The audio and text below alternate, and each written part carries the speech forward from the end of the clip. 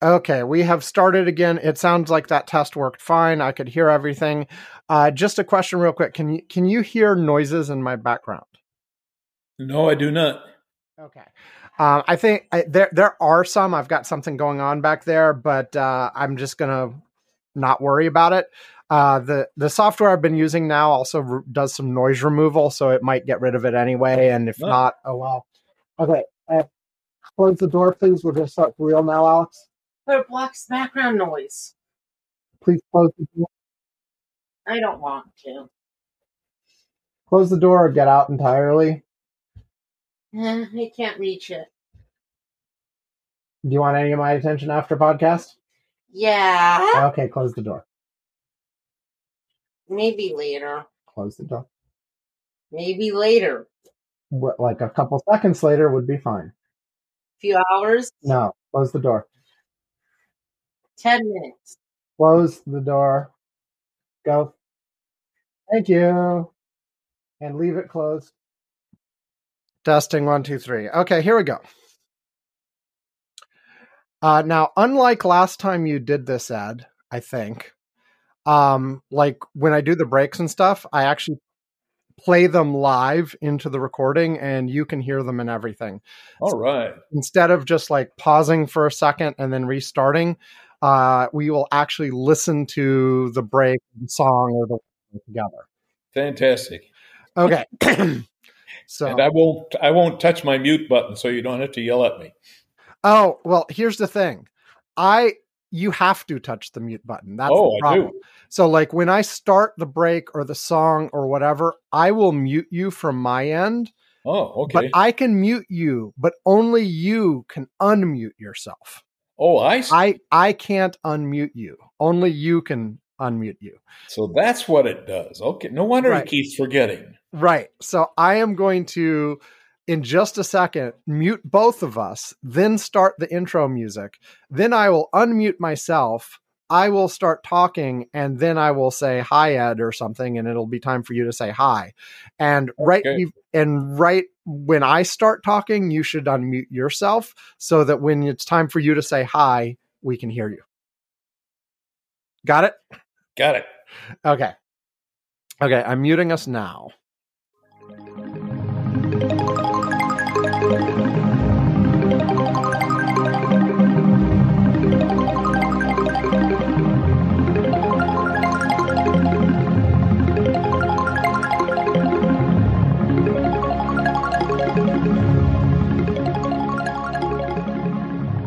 Welcome to Curmudgeon's Corner for Friday, October 14th, 2022. It's just after 1 UTC as we're starting to record. I am Sam Minter. Ivan Bo is not with us. He's done that thing where he's taken his kid and he's flown to California and he's going to Disneyland and he ditched us. He's not doing the podcast. He is not taking us with him to Disneyland. Nothing. He's just not here. So instead, for the first time in a while, we have Ed joining us to co-host. Hello, Ed. This is where I do the mute button thing with somebody new. Mute button. Hit the mute button, Ed. It's the one with the little microphone next to the hand. There it is. I found it. Good job. Good job. Well, I hit the mute button on the computer first, and I said, oh, I'll bet that's not the one. And then I was hitting that little green light next to me. You know, Ivan will feel good that it's not just him that has this problem. Like right before we started recording, I went through all this with Ed, how to do it. I did not think to say what the mute button was. Anyway, I got it. So Ed, welcome to the show. Glad to be here. How long has it been? It feels like it's been a long time. I think it may have been a year. Wow. Because it was before Ivan started hunting for his new job. So that's been over a year. Yeah. So anyway, real quick, we have an agenda. We are going to do it, but first, Ed has some sort of story about a dishwasher. And I'm sure I'll come up with something. And then we're going to talk about the January 6th committee. They had their last hearing, or at least last planned hearing at the moment. And just a few hours ago as we're recording, really. And then we will do election 2022 again. But since Ed is here and Ed is from Pennsylvania, and Pennsylvania is one of like the key states in the country, both in terms of the Senate and the governor's race, we will talk about that, concentrating on Pennsylvania a little bit. And I guess Ed asked me to give like a little update on my wife's campaign or whatever, and I guess I can do that too. But that's the plan. So without further ado, to use like a cliched phrase, let's jump in. I want to hear about this dishwasher, Ed. What happened with a dishwasher? Well, when we moved into the townhouse that we're in now, about 8 years ago, I did most of the renovation, including a completely remodeled kitchen, and installed a dishwasher. Mm-hmm. About 6 months ago, the dishwasher stopped working and said the door wasn't locking right. So I fiddled with it, and finally I said, "Oh, to hell with it," and just turned it off, and we've been washing by hand. Then a few weeks ago, I decided to try again, and I played with a couple things, ordered a new door lock for it because that's what it kept saying was wrong. Okay. And it worked.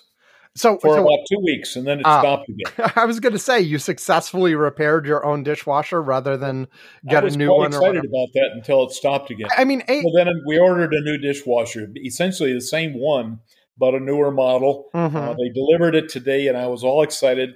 I installed the last one with no trouble, so I installed this one and got the electrical and the drain and the water all hooked up, and turned on the water and had a shower. Ooh. So I took it apart and rehooked it up, and it's still leaking. And I have now given up. I'm probably going to have a damn plumber come to fix the damn thing because I've run out of ideas.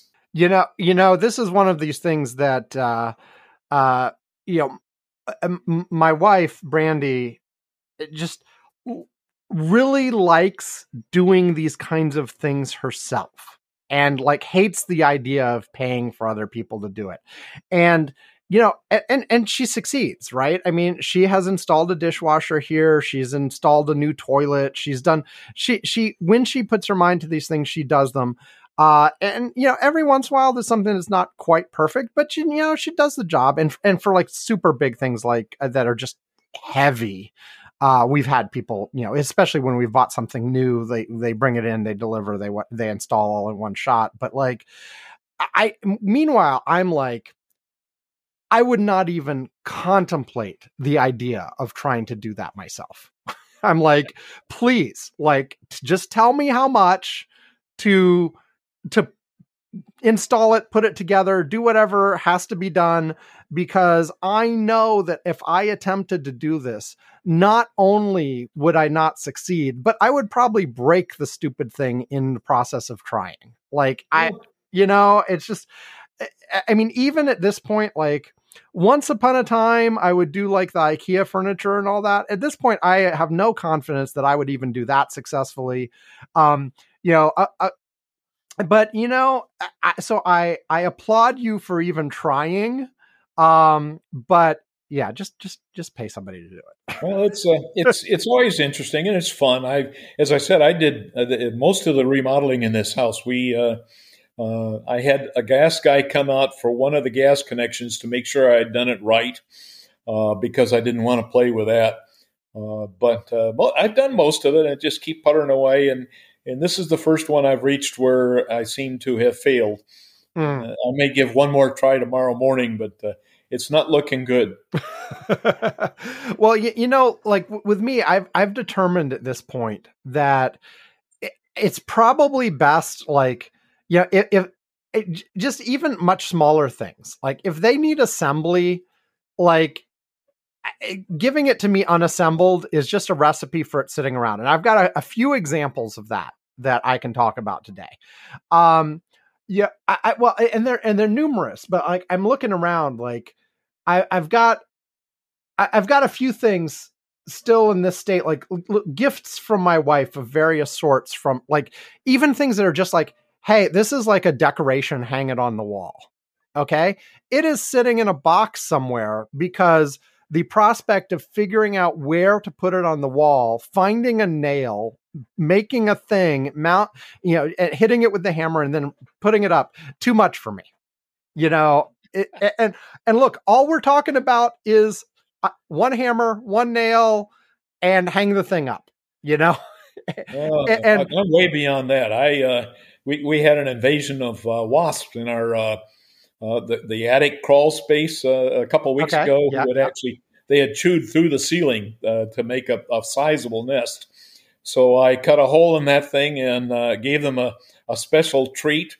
Then when they were all dead, I cut out the hole and put in a replacement piece and spackled it. And all it needs now is a little coat of paint, and we're back to normal.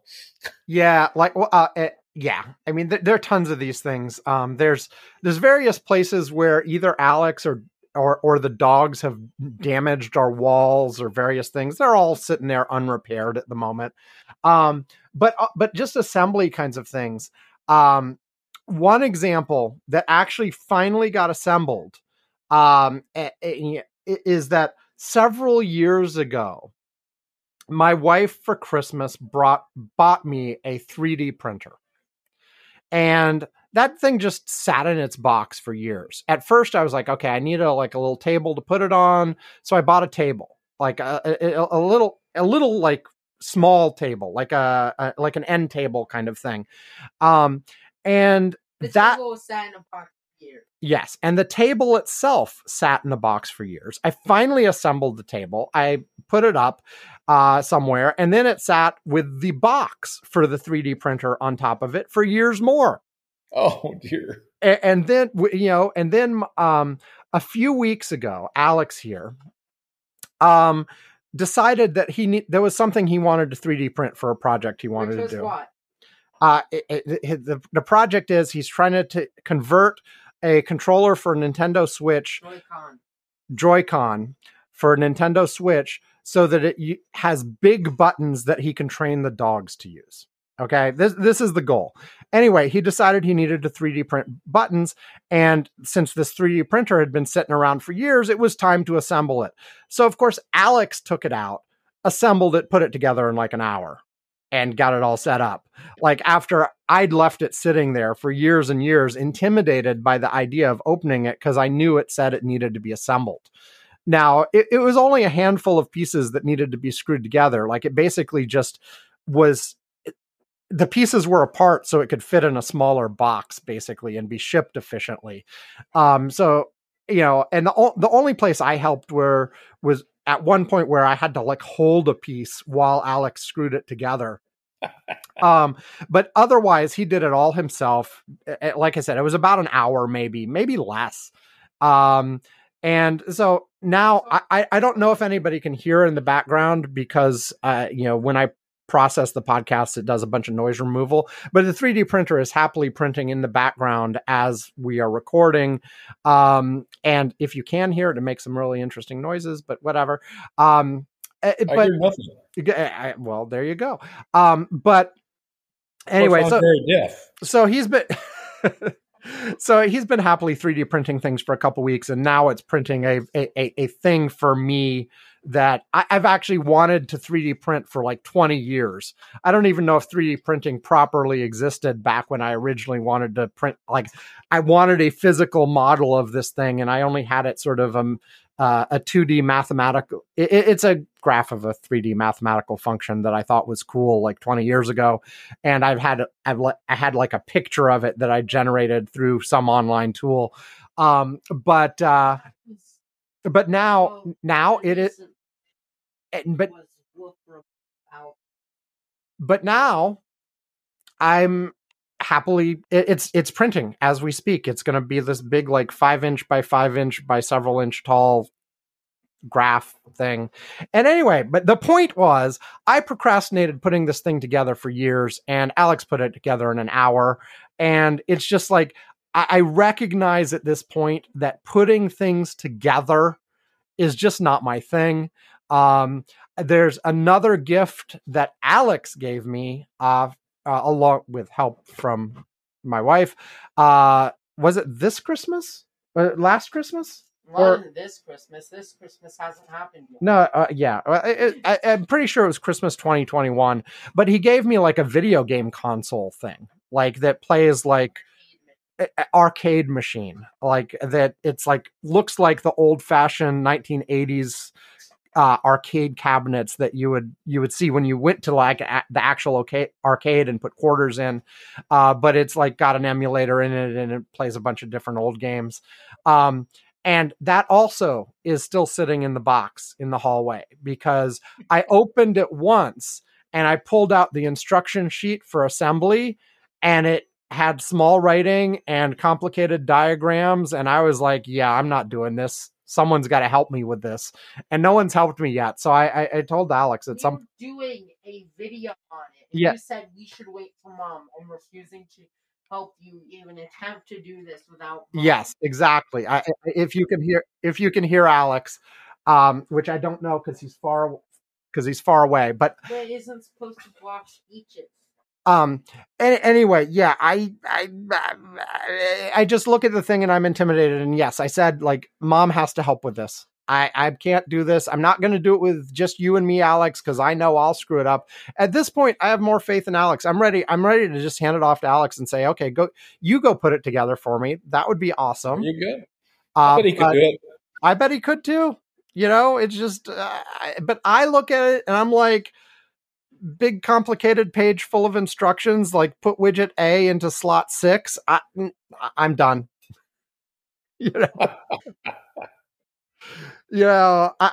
I could try, but my confidence that I wouldn't mess it up is low.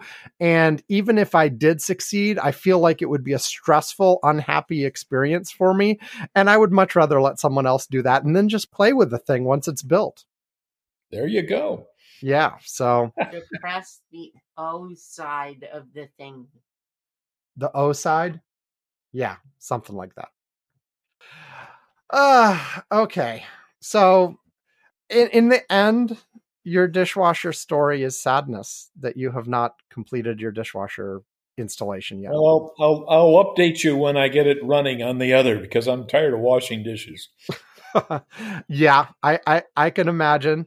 But yeah, your old one, you said what lasted 8 years? That's not too horrible for a dishwasher. Well, that's why I didn't have a repairman come out because it's $150-$200 for a repair guy, and the new one's $800. And at 8 years, they all say, "Well, it's going to die any minute anyway." Yeah, so it just wasn't worth it. Yeah. 8 years. I mean, on the one hand, I'm like, 8 years seems like they should be able to make them last longer, but I'm sure they can. I'm sure they can, and I'm sure there are washers out there that are still successfully running that are much, much older than that. But the other thing I think is like, okay, maybe 8 years, I don't want a new one yet. But once you get to like 15, I'm starting to wonder, like, don't they have something better that I could upgrade to at this point that would just do the job a lot better than the old one? And maybe not. I haven't followed the technological ramp of like large appliances like that in terms of, is a dishwasher from today actually all that much different than one from 15, 20 years ago? This one looks exactly like our old one. I mean, the fittings are all the same, controls, instructions. So there hasn't been much change. Heating systems, home heating and cooling systems are dramatically different. And I figure one of the differences on appliances like that is probably energy efficiency and stuff like that. Well, when we moved in here, gas was the best way to heat and cool. At this point, the heat pumps have passed that so much that they're far more efficient and quieter and better. And heat pumps are what they're trying to get everybody to change to because they use so much less power and they don't burn gas. Obviously, they use just electricity, but they're not the same as they were 10, 12 years ago at all. Speaking of appliances that lost that last a long time.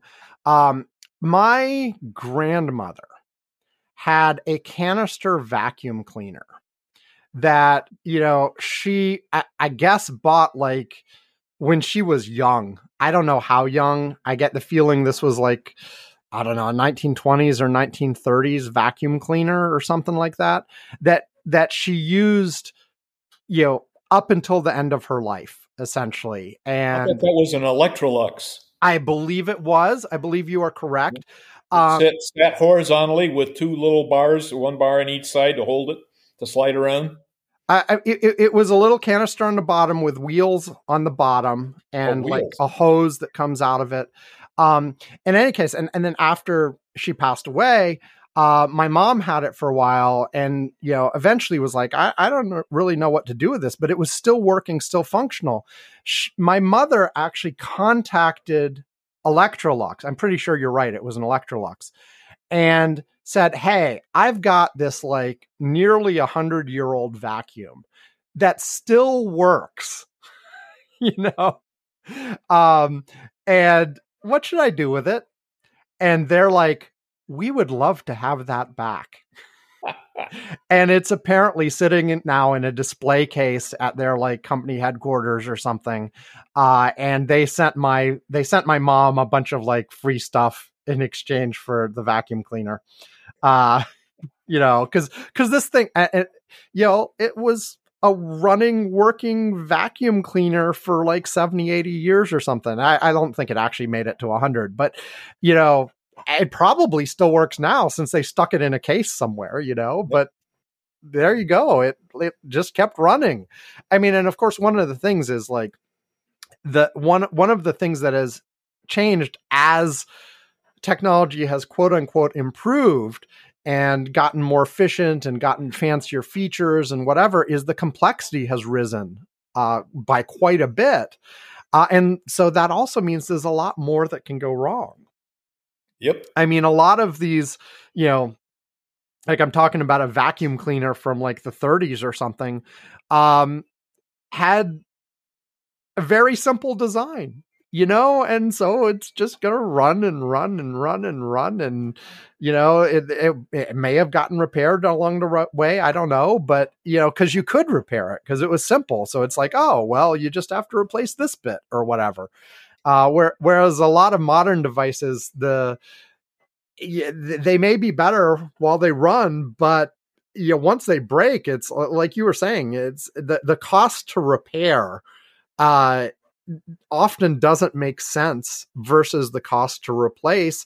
And sometimes it's just not possible. Like the last time we replaced our oven, I'm pretty sure it was our oven stovetop. Oven / stovetop, they're always combined.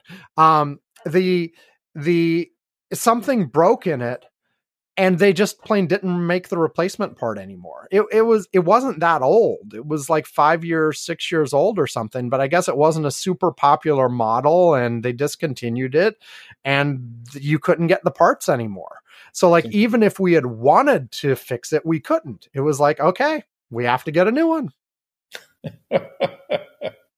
Anyway, well, we'll get our dishwasher working sooner or later. Okay. Well, we both talked about like appliances and such, so I don't know that I need another. But first, I guess because one of the things I was gonna talk about was the 3D printer thing, and there you go, it came up anyway. So there it is. I don't know. So, okay, so we are going to take a break. And when we come back, we're going to talk about the January 6th stuff. I keep every once in a while wanting to say January 9th. It just keeps coming into my head, but it was January 6th, right? Correct me. Yes. J6. Yes. We're going to talk about the latest hearings there and the latest developments. And I guess a handful of other Donald Trump stuff, maybe. But we will be back right after this.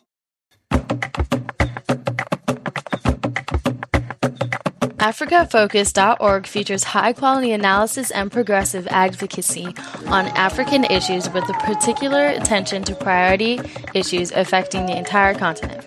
The heart of the website is the Africa Focus Bulletin, Other features include regularly updated Africa-related news feeds and a set of country pages with extensive background and links on each African country. If you follow African issues or are even curious, visit africafocus.org today.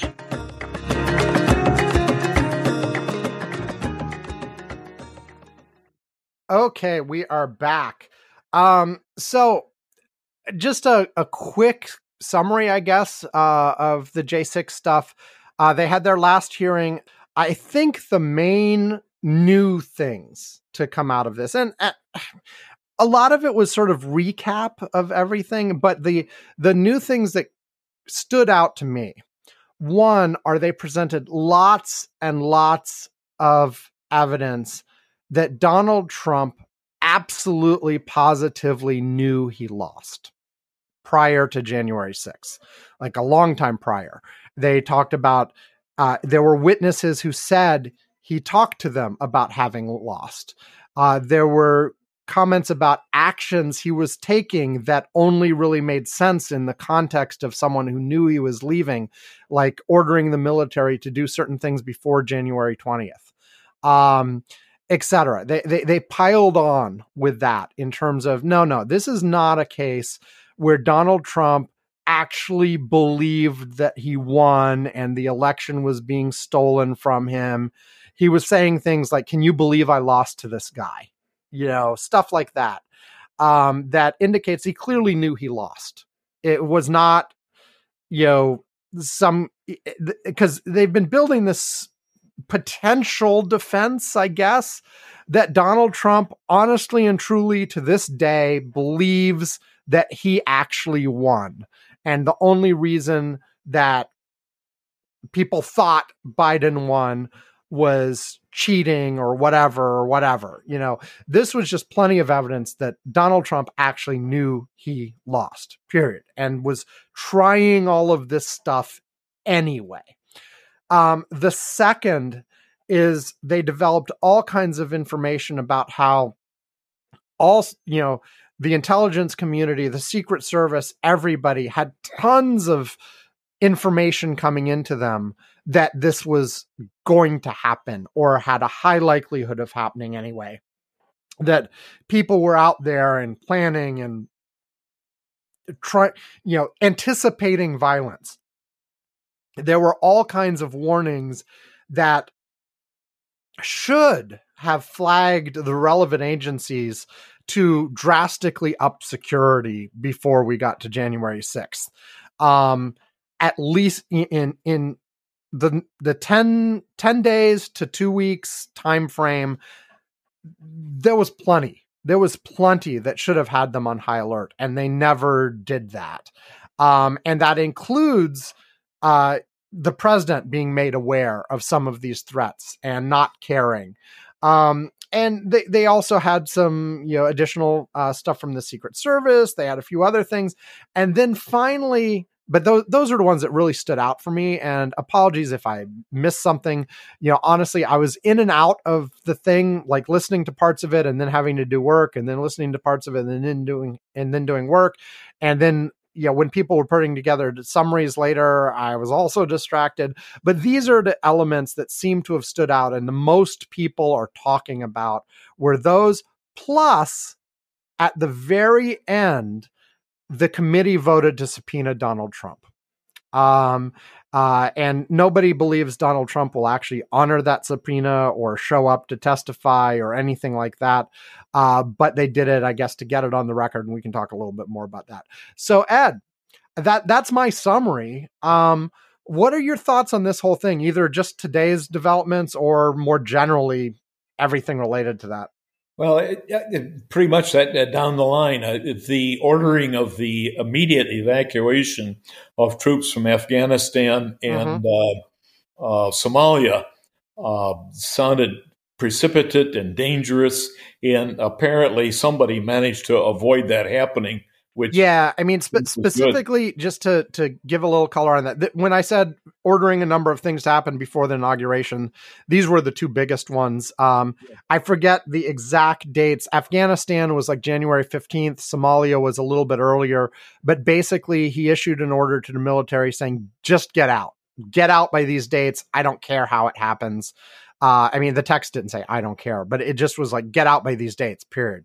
And there were interviews with General Milley, basically saying, this was not even possible. Like, even if they wanted to support this wholeheartedly, they may not have physically been able to do it as quickly as was being talked about, which was only a few weeks from the order to the deadline dates. But of course, there is a huge group of people who also thought, well, even if it was possible, this is horribly dangerous and reckless, etc. And and of course, Biden ended up actually pulling out, like, 6 months later, 8 months later, whatever it was, and got all kinds of criticism for actually doing it and pulling out, and it was somewhat of a debacle in terms of the craziness of that action. What Trump wanted to do was even faster with even less preparation. So you've got to imagine how badly that would have gone. But apparently, and I don't know if you caught exactly how it didn't happen, but I got the notion that basically it was being slow walked, by the military in terms of, what Trump had ordered wasn't quite in the right form or whatever, so they needed to do blah blah blah. I don't know. What did you catch exactly why they didn't just jump and do it? I was listening for it, and I never heard they didn't go into it. I don't think how it was prevented. My guess is that some of the senior people just refused to do it. Yeah, I think we're not going to do it. I can't imagine General Milley giving that. Well, the chief of staff actually doesn't have command authority. Right. But I can't imagine any of the commanders willing to sacrifice their troops and everything else. Yeah, it would be very interesting, because this is yet another example where it seems like Donald Trump was doing things in the last couple months of his presidency, and the actual people that would have to execute were just ignoring him. Which, on the one hand, it was Donald Trump ordering really reckless things, so I'm kind of glad they ignored him. But on the flip side, you really don't want a scenario where the military is ignoring civilian orders either. Well, not only the military, everybody, the whole cabinet yes. was pretty much ignoring him. I think at a lot of times. Yeah, certainly after January 6th, I think he was no longer had any real power for the most part. But some of this was before January 6th. And I got the impression it was sort of a combination of, thank you for the order, sir, but this is impossible. We will work on studying what's the best we can do and get back to you. Which I guess is just a form of what I was going to say next, which is just the slow walking. Hey, we will wait for this order to be, copied in triplicate and distributed to all of the people, and then reviewed by a committee, and then blah, blah, blah.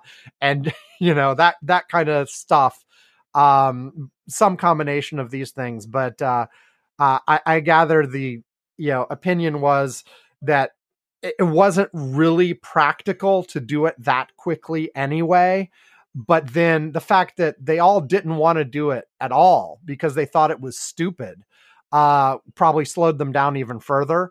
Like when Biden wanted to do it, he had to push constantly. We weren't quite in a, Truman firing MacArthur situation, but, they really didn't want to leave Afghanistan.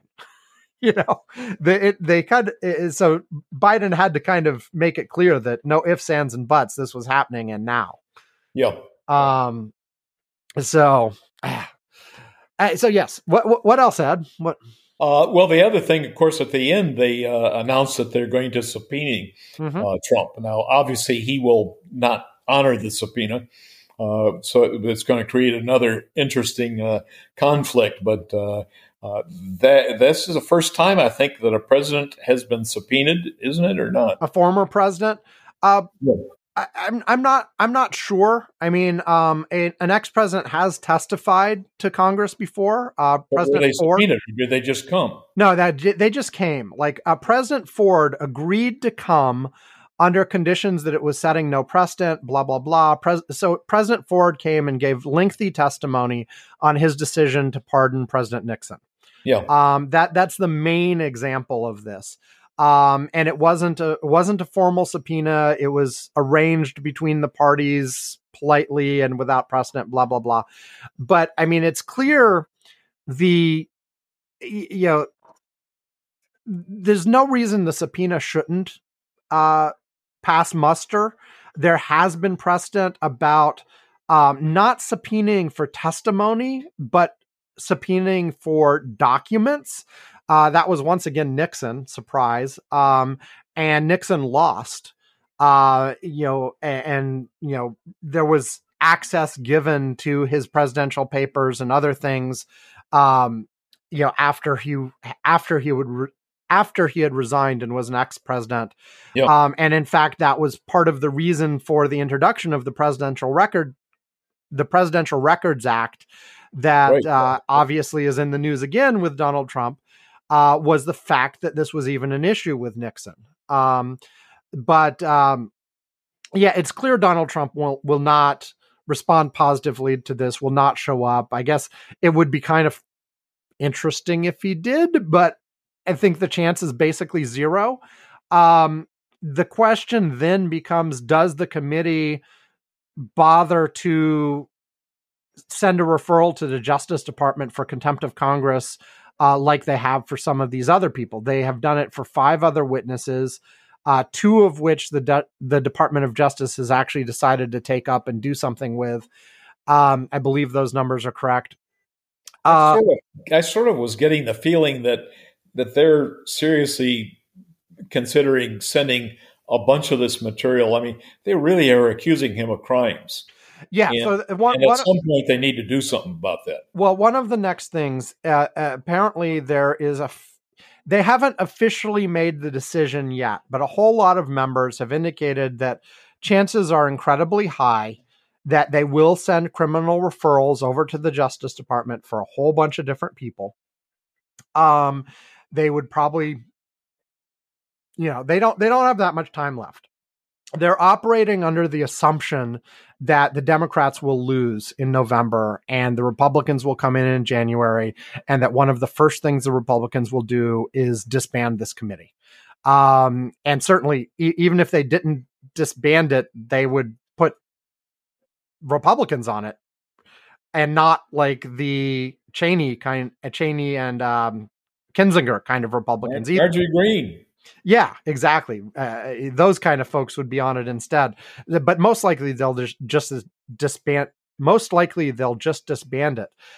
So their timeline is very short. The things they have left to do, they have to decide whether they're sending criminal referrals, and if so, on who. They have to write a final report. And if they have any last little bits of investigating to do, they got to do that too. They apparently still have some Secret Service documents to go through and a few other things that they want to do before they run out of time. But if they do the criminal referrals,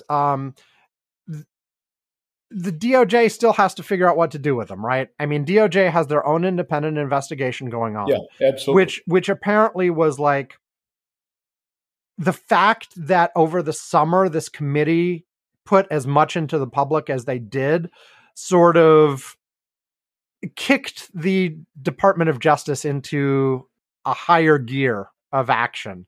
Because they had been doing this, working their way from the bottom up kind of thing, but there was not a lot of evidence that they were really actively doing things about the ringleaders and the overall conspiracy and stuff like that before the committee started just putting everything in public.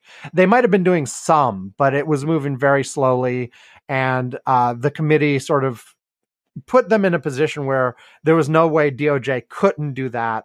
And DOJ ever since has been asking for all kinds of information from the committee, and the committee has provided some, but for the most part, they've said, we will give you all this stuff when we're done. And now they're almost done. So presumably along the same timescale as their final report and all this, they will hand over all kinds of stuff to the DOJ. And specifically, if they do criminal referrals, presumably that will be accompanied by boatloads of evidence that they've accumulated. Yeah. But they have to decide specifically on the Donald Trump thing. Are they going to send a contempt of Congress for him not being cooperative to their request? And on the one hand, I feel like they kind of should for completeness. But of all the things DOJ has on the plate with Donald Trump, frankly, him not answering a congressional subpoena is like number 32 on the list or something. You know, they've got the whole potential conspiracy around January 6th going on. They've got, of course, the documents issue coming out of Mar-a-Lago.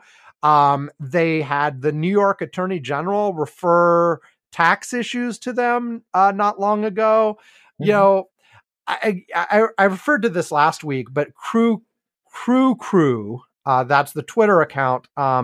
It's a Center for Ethics or whatever, compiled a list of crimes Trump has been credibly accused of, and they're more than 55, you know.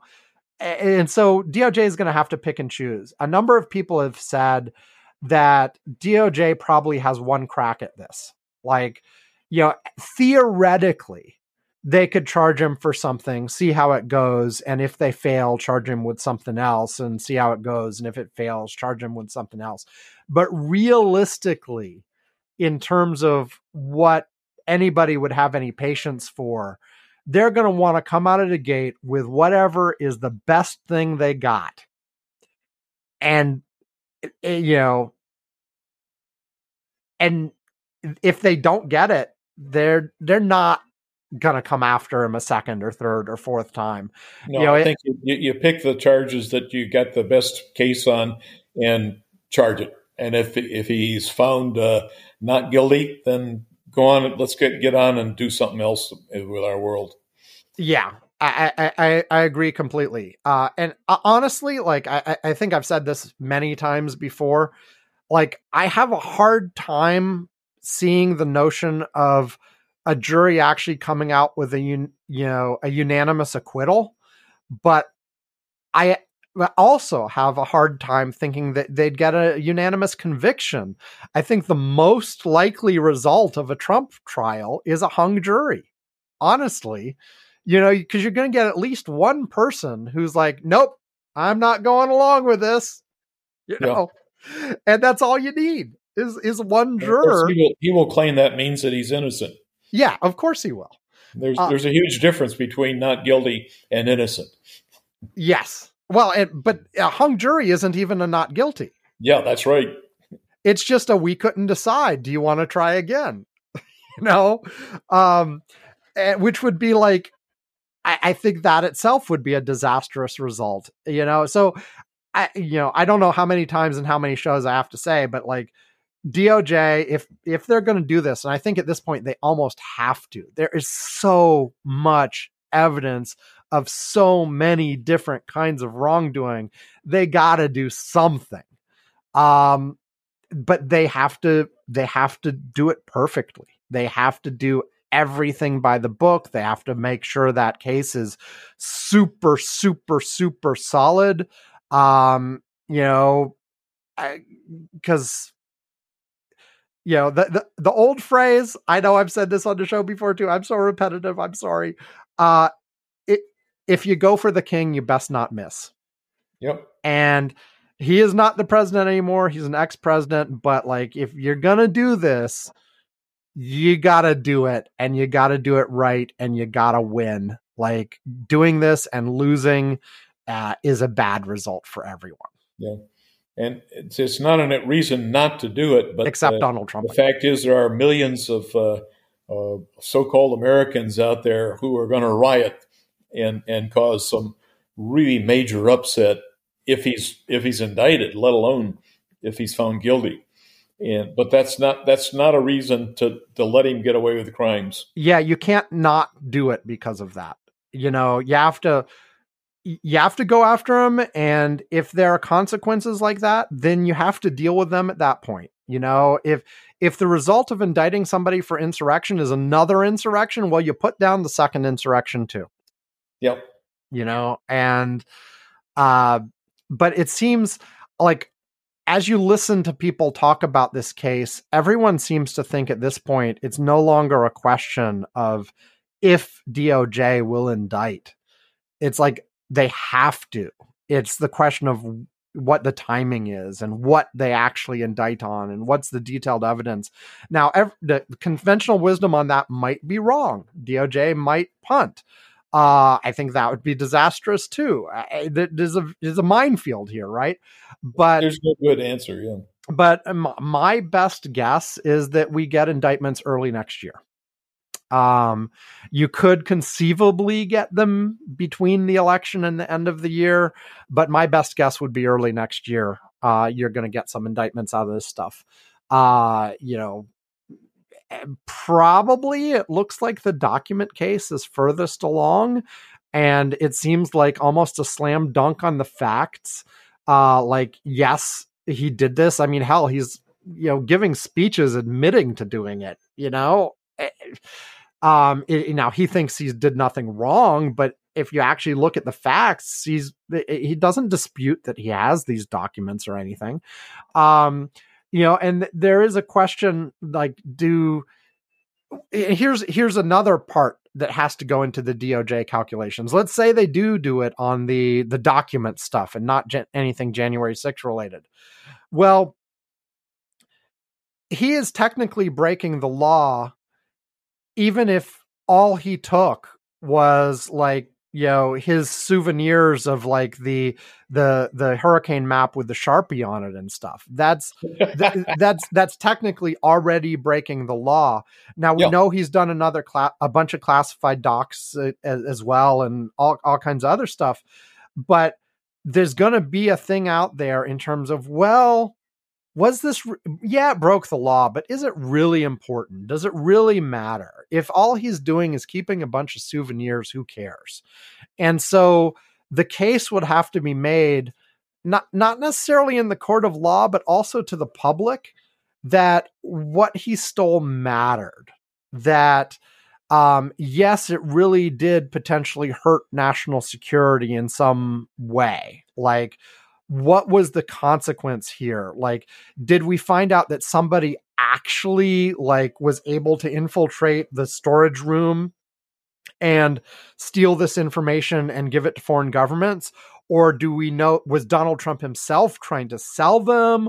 Or was he using them as leverage or blackmail or something? What was he doing with them?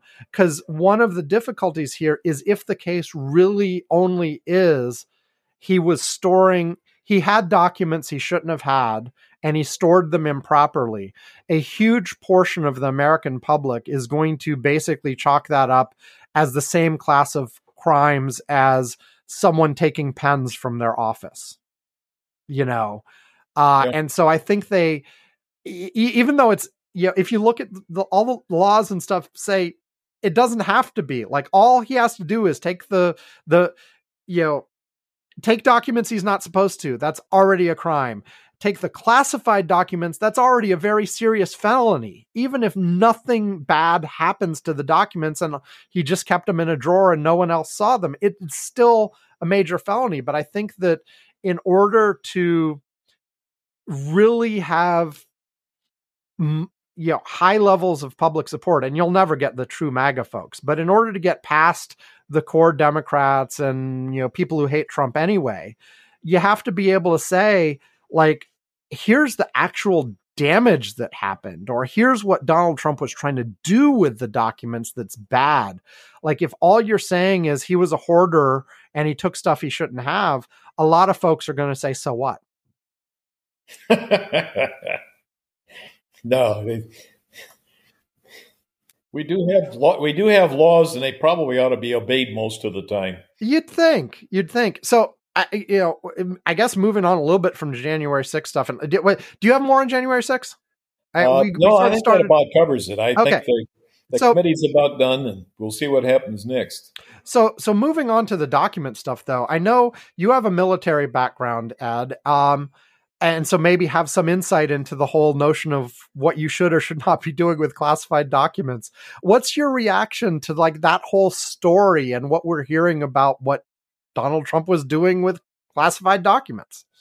Well, I didn't see very many classified documents because where I was, it wasn't necessary, and you're not supposed to see them unless there's a need to. Yeah. On the other hand, the other thing, on the occasion that I did, someone brought it to my office, remained there while I read it and studied it and did whatever I wanted to do, and then took it and returned it to safe storage. I did not keep them in my office. And I think that's the way it's supposed to be. Wait. The lowest classification. Ed, you did not take them home and stick them in your desk drawer at home? No, I didn't. But I do know of military officers who have been court-martialed because they did. Right. You don't just take. I know of guys who have been relieved of command because they left a classified document on their desk when there was no one in the office. Right. And that's a crime in the military, and you get relieved of command. Yeah, and it's a crime not in the military too. Well, probably, yeah. Yeah.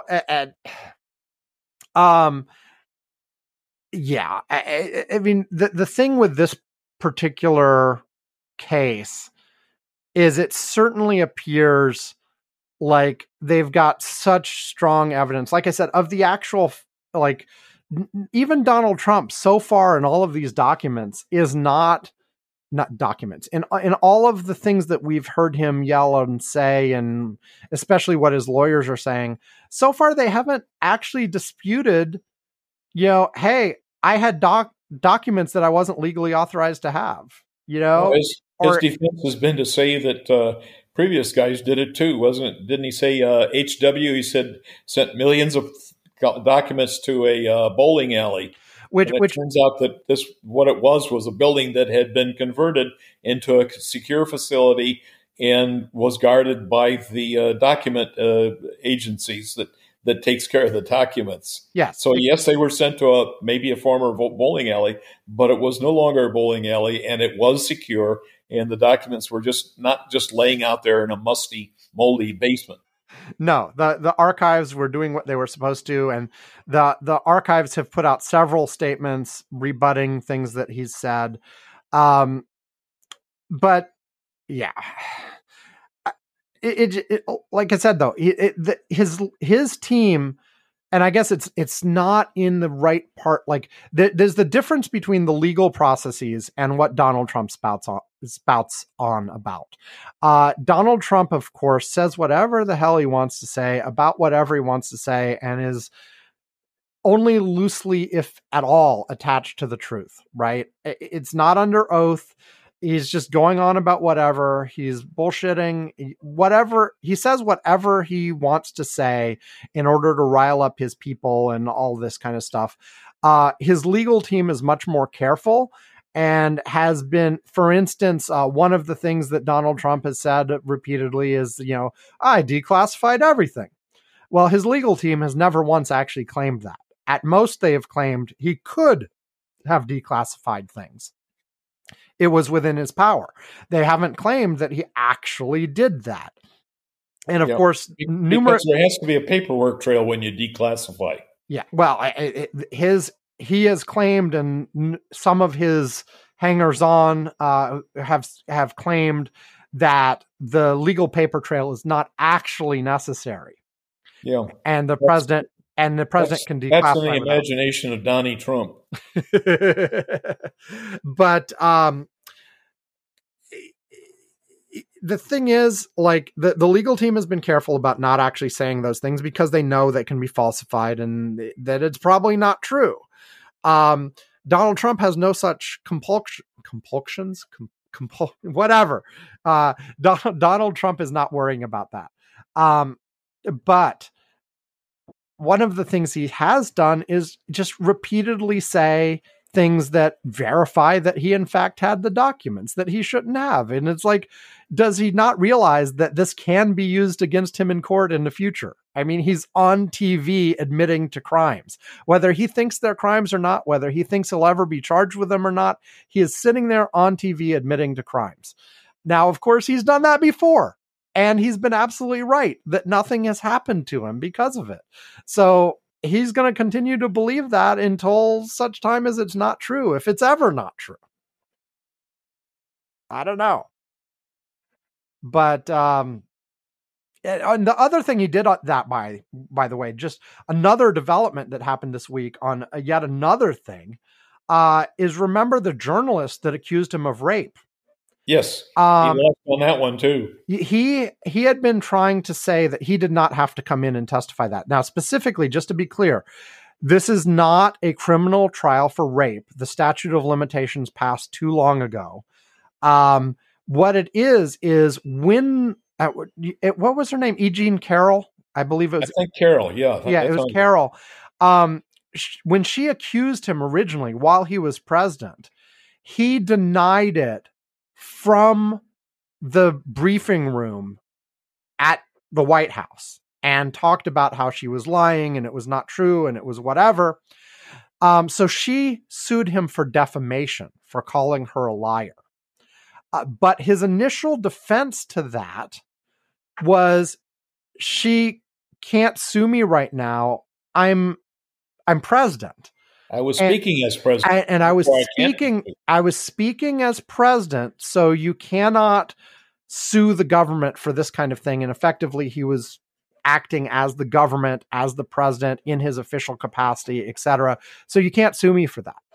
And it's unclear whether that defense would have actually worked, because, and it may still be adjudicated, because the trial was delayed until he wasn't president anymore. And then it's finally proceeding, and he was still going to use that defense, right?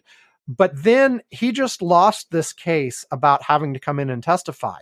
And in response, he went on and repeated all of the allegations against this woman. He once again called her a liar and said that, she was making this all up to defame him and blah, blah, blah, blah, blah, blah. But he's not president anymore. He just repeated those statements. His primary defense was, you can't sue me because I said that in my official capacity. Well, he's now said it not in his official capacity. So did he just blow up his own defense? Or would they have to do a whole new set of accusations against the new time he said it? Maybe. I don't know. But the point is, the man keeps incriminating himself. He usually gets away with it, Sam. I know. He's always got away with it. At worst, he's had to settle and pay some fines that he could actually afford, So,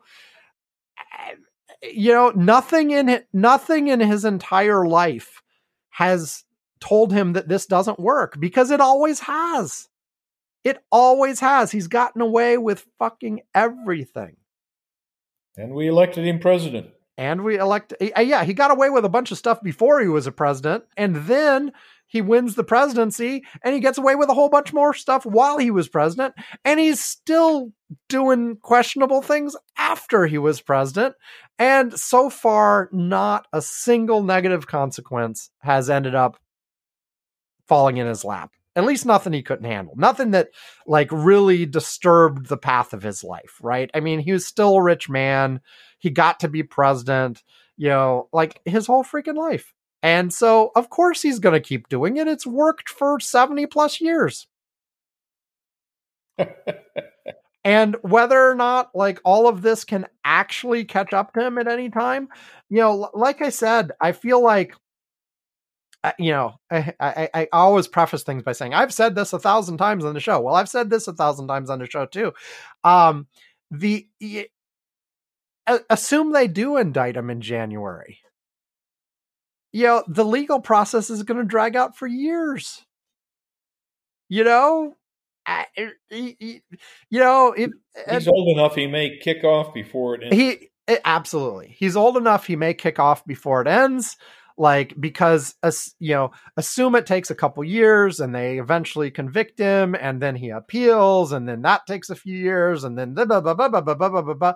And meanwhile, he runs for president again and maybe he wins and then pardons himself. Who the hell knows? Well, if he gets convicted, he can't run for president again. That is actually unclear. There are a lot of people who've looked. One of the laws in question says specifically, or if you are convicted of this, then you cannot hold any federal office. There are a number of people I've seen argue, and not just like Trumpy folks, but like regular normal lawyers, that says the constitutionality of that prohibition is highly unclear. So he could probably get around that too, because, he's got a few Supreme Court justices on his side. If he argues that basically the argument is that a simple federal law cannot change the qualifications to be president that are written in the Constitution. Oh, I see what you're saying. Yeah. That if you wanted to make additional conditions that the president could not have been convicted of certain crimes, then that needs to be in the Constitution. You need a constitutional amendment to do that. You can't do it with a simple law. That's the basic argument there. Well, then he may well run again. Probably, we'll see. But some of his supporters have been like, there's nothing stopping him from running if he's on trial. There's nothing stopping him from running if he's been convicted but is still appealing. And hell, there's nothing stopping him from running even if he's sitting in a jail cell. Yep. So, okay. Enough of that. Yes. Let's take a break. And when we come back, we will talk some election 22 politics. But again, we're going to concentrate on Pennsylvania. We talked a lot last week about the polls and where everything was going and up and down and have the Democrats peaked and all this kind of stuff. So we're not going to repeat all that. That was last week. We're going to talk a little bit about Pennsylvania and get Ed's special insight from living there. I guess a lot of people live there, but you're the one who's talking to us. Okay, we will be back after this. You're supposed to say do, do, do. Do, do, do. Alex Amzela! Alex Amzela is awesome. Its videos are fun. And today, once again, we have one of our most loyal subscribers here to tell you how awesome Alex Amzela is. I'd say on a rate from 1 to 10, Alex Amzela is awesome at, 37, 82. He's pretty radical. His videos are phenomenal. They're full of creativity. And they're so funny and exciting to watch. Wow, what happened to your voice then, Amy?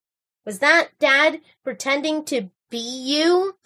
Because the audio was distorted when it really wasn't? Because I told him to? Yes! Good job on remembering, Dad. Do, do, do! Okay, we are back. So, Pennsylvania, Ed. Lovely place. I used to live there for a while myself. You have a Senate race and a governor race that have sort of national attention. If they're local races that are really interesting, you can bring them up too. But let's start with the two big ones. And let's start with governor, because that's not quite as close. You got the Democrat Shapiro versus the Republican Mastriano. Just as background, right now in the polling average on 538, Shapiro's ahead by 10.3%. So it looks like the Democrats got a pretty comfortable lead there. But anything you want to say about the governor's race there? Well, everything I've heard about Shapiro is good. He's been the attorney general and went after the priest rapists big time, and really won case after case after case. Kind of made his career on that. But he's done a lot of other things too. He looks like he's about 15 or 16, but I think he's older. But everyone I know says he's their guy, including people or even some of the Trumpies. Even he's just really. So you've got. Yeah, and this is an interesting thing about Ed. He participates in a number of political communities that include Trumpies. Like I can't, I just whatever at this point. But so you're saying some actual like live Trump supporters that are still Trumpies are saying no, I can't do Mastriano. I'm going to go with the Democrat. Most of the few that I know that are like that, they're more or less neutral, but they are. Okay. That's they don't like Mastriano, so I think they're not PA Pennsylvania folks. They're from other places, so who knows what they would do? But okay, well, so, the people I actually communicate with here in Pennsylvania, I don't know a single Mastriano vote. Okay. Well, of course, that's self-selection, right? Like, yep. There is that. The communities you travel in just aren't the right communities to get a lot of that support, I guess. Against his record of the achievements he's done in the past several years, Mastriano was in the military. I don't know how sterling a career he had. He was at the War College for a while, but he didn't make the sort of ranks that I would have expected if he had a sterling career, but that's neither here nor there. Since getting out, he's been in our state house where he is very active in protecting the gerrymandering, but with various manipulations, so that the state remains very heavily gerrymandered. One of the 3 or 4 worst gerrymandered in the country. He helped organize a significant bunch of people who went down on January 6th. Whether or not he went into the Capitol is unclear. He says no, that he left, but there's pictures showing him not necessarily leaving, but still there with a crowd. But clearly he organized and took a bunch of people down there, continues doing all that sort of stuff. He's another one of these people that says that abortion should be illegal, period. It doesn't matter if it's the day after conception, it's a murder. And if it was your father who knocked you down, beat you up, knocked you unconscious, and raped you, that's all right. That baby was created by God and needs to be protected.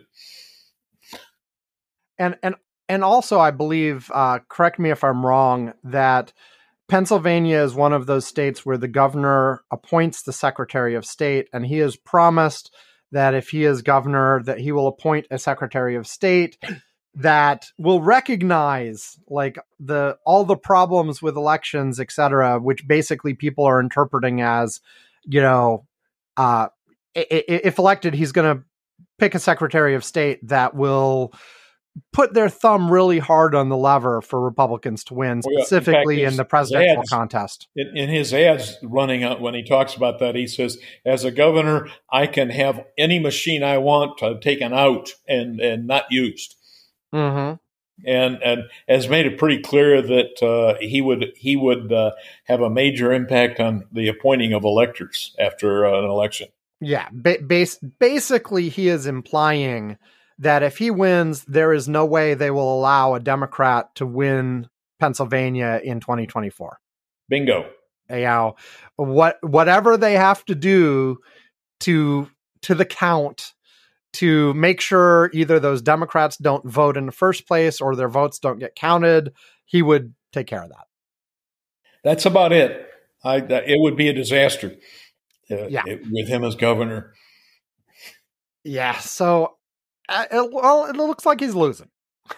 Yeah. This on the governor's side, Pennsylvania isn't particularly close right now. A whole bunch of other states, like if you look at governors, like Wisconsin is even in the polls right now. In Arizona, the Republican's up by 1, which is essentially even. In Nevada, the Republican is up by 1, which is essentially even. The big deal in Arizona is that, as I recall, the Republican is a Trumpy election denier. Yep. and the Democrat is refusing to debate with her. And so the Republicans in this one discussion group that I'm in are raising hell, saying, "See, when a Republican says that they're not going to join a debate, the newspapers all go crazy. But now here's a Democrat who won't, and they're quiet about it." I've seen all kinds of. I don't know about the newspapers, but I've seen Democrats online tearing out their hair about what is she doing. I think she would be crazy to get on a debate stage with that crazy woman. Well, and that's what she's basically saying, is that like it would be a shit show basically, and what's the point of this? But the Democrat was not a huge lead, but ahead by several percentage points in the polls as recently as September. And as this whole thing about the debates has been going on, her lead has slipped and slipped, and now she's behind. And a good part of it is because the optics of this is she's scared to debate, and she's running from the debate, and she won't talk, and blah, blah, blah. And it's a strategy they seem to have picked. And at least some of the debates seem to be like setups where it's like, the Republican has basically set up the debate and invited Hobbs, but they have like a moderator that's, essentially on their side. And that's not going to be fair. Right. But presumably there would be a way to find a good neutral debate ground and agree to it. Right. But she's not doing that, and she's been falling behind because of that. And so I've seen all kinds of Democrats really upset about this in terms of like, she's frittering away. This was a good pickup opportunity, and she's completely mishandling this, and she's going to lose, and we'll see if she loses or not. But she's clearly, the last month or so, has this strategy of not doing the debates has not been working. But anyway, Pennsylvania again. Okay. my point was just that like they're a bunch of, there's only like 4 governor's races that are really close. I listed them before: Wisconsin, Arizona, Nevada, and maybe Oregon, which is kind of surprised. The Republican has come up there last minute too. They weren't particularly ahead before. But then you got like the next up is Georgia, and Stacey Abrams has, it's been almost flat. She's been behind by 5% the whole damn time. And there's been no significant movement in that race at all. And if you go beyond that, Oklahoma, Florida, Texas, like Texas, Beto's 7 points behind and has been the whole time. And, this may be the end of both of them. If he loses again, I don't see him having much more of a career in politics. Yeah, I'm not sure this was the right place to attack. And he sort of, he hurt himself by his presidential run. Actually, his run for president hurt him in Texas in terms of doing something else there. I see it. The margin has narrowed a little bit recently, but he's still way behind. I said Abrams behind, the woman in Florida is behind. Like these are not actually looking competitive right now. It would take a major surprise for one of those to flip the other way. Okay, so Senate time, and this is the more interesting one in Pennsylvania. and I will say this as well. I'll just, since I have it up in front of me, I'll do the close races here too. In the Senate, the close ones right now, at least according to poll averages, are Ohio, Nevada, North Carolina, Wisconsin, and maybe Georgia. By the time you get to Georgia, you're sort of on the verge of, is it really close? Georgia right now, the Democrat is up by 4%. Then you got Florida, the Republicans add by 5. Arizona, Republicans add by 6. And then we get to Pennsylvania. Pennsylvania right now, Fetterman is ahead by 6%, which is down from where it was. He was up over 10% for a short period of time in September. But Fetterman has still had a significant lead over Oz. So tell us about this race, Ed, the whole Fetterman's thing. An interesting guy. If you've seen pictures of him, he's huge. He's about 6'4" or 5, shaves his head, and dresses like a farmer. Well, not a farmer. He dresses in t-shirt and sweatshirts and hoodies and shorts, even in the middle of the winter. Right. So he's kind of a rough and ready guy. Sort of Teddy Roosevelt, rough and ready, go out and fight them all. He got his start in politics when I think he was teaching, and he went to this small town, and several people got shot in drug and various other stuff. So he ran for mayor to clean things up. And for the next 8 or 9 years of his mayor time, there were no more murders. So he seems to have had a success. And that led to him getting elected as the lieutenant governor. A lieutenant governor doesn't do a whole lot in this state. But one of the things that it does do, the lieutenant governor sits as the chair of the Board of Pardons. Okay. And so one of Fetterman's primary objectives is to legalize marijuana. Mm-hmm. And so he led the Board of Pardons in a lot of pardons, especially of people convicted of marijuana usage and various other drug usages. He also pardoned a fair number of people who had been found guilty 20, 30 years ago of second-degree murder, which would be like the guy who was driving the car and didn't know someone was going to get shot. But they get convicted of second-degree murder, and they go to jail for life. And so he pardoned, with the board, they put a number of those people out on parole. And they, by the way, have done well. They've been productive citizens. Anyway, all of this is leading up to the infamous Dr. Oz, who I think he used to be a wizard somewhere along the line, but then he went to medical school. Right. And in medical school, he learned that all the wizardry was good stuff, and so he kept on practicing fallacious medicine. Is that the right word for it? That's one word. On his TV show, he pushed all kinds of bizarre and dumb ads. He also was, for a long time, he was preaching that you should eat at least 35 grams of fiber a day, which is a fair amount of fiber, but a lot of us do eat that much, by the way. It's nothing wrong with that. That's probably good. But against apple cider to cure your ulcers and so on and so forth, all sorts of stuff like that. Well, he's decided he's not doing a show anymore, so he should run for the Senate. And he's running for Senate. He suddenly, after on his show a number of times, said that he really thought that women should have control over what happens to their body. He now has become abortion is murder, and that's his pledge, and he's keeping to it.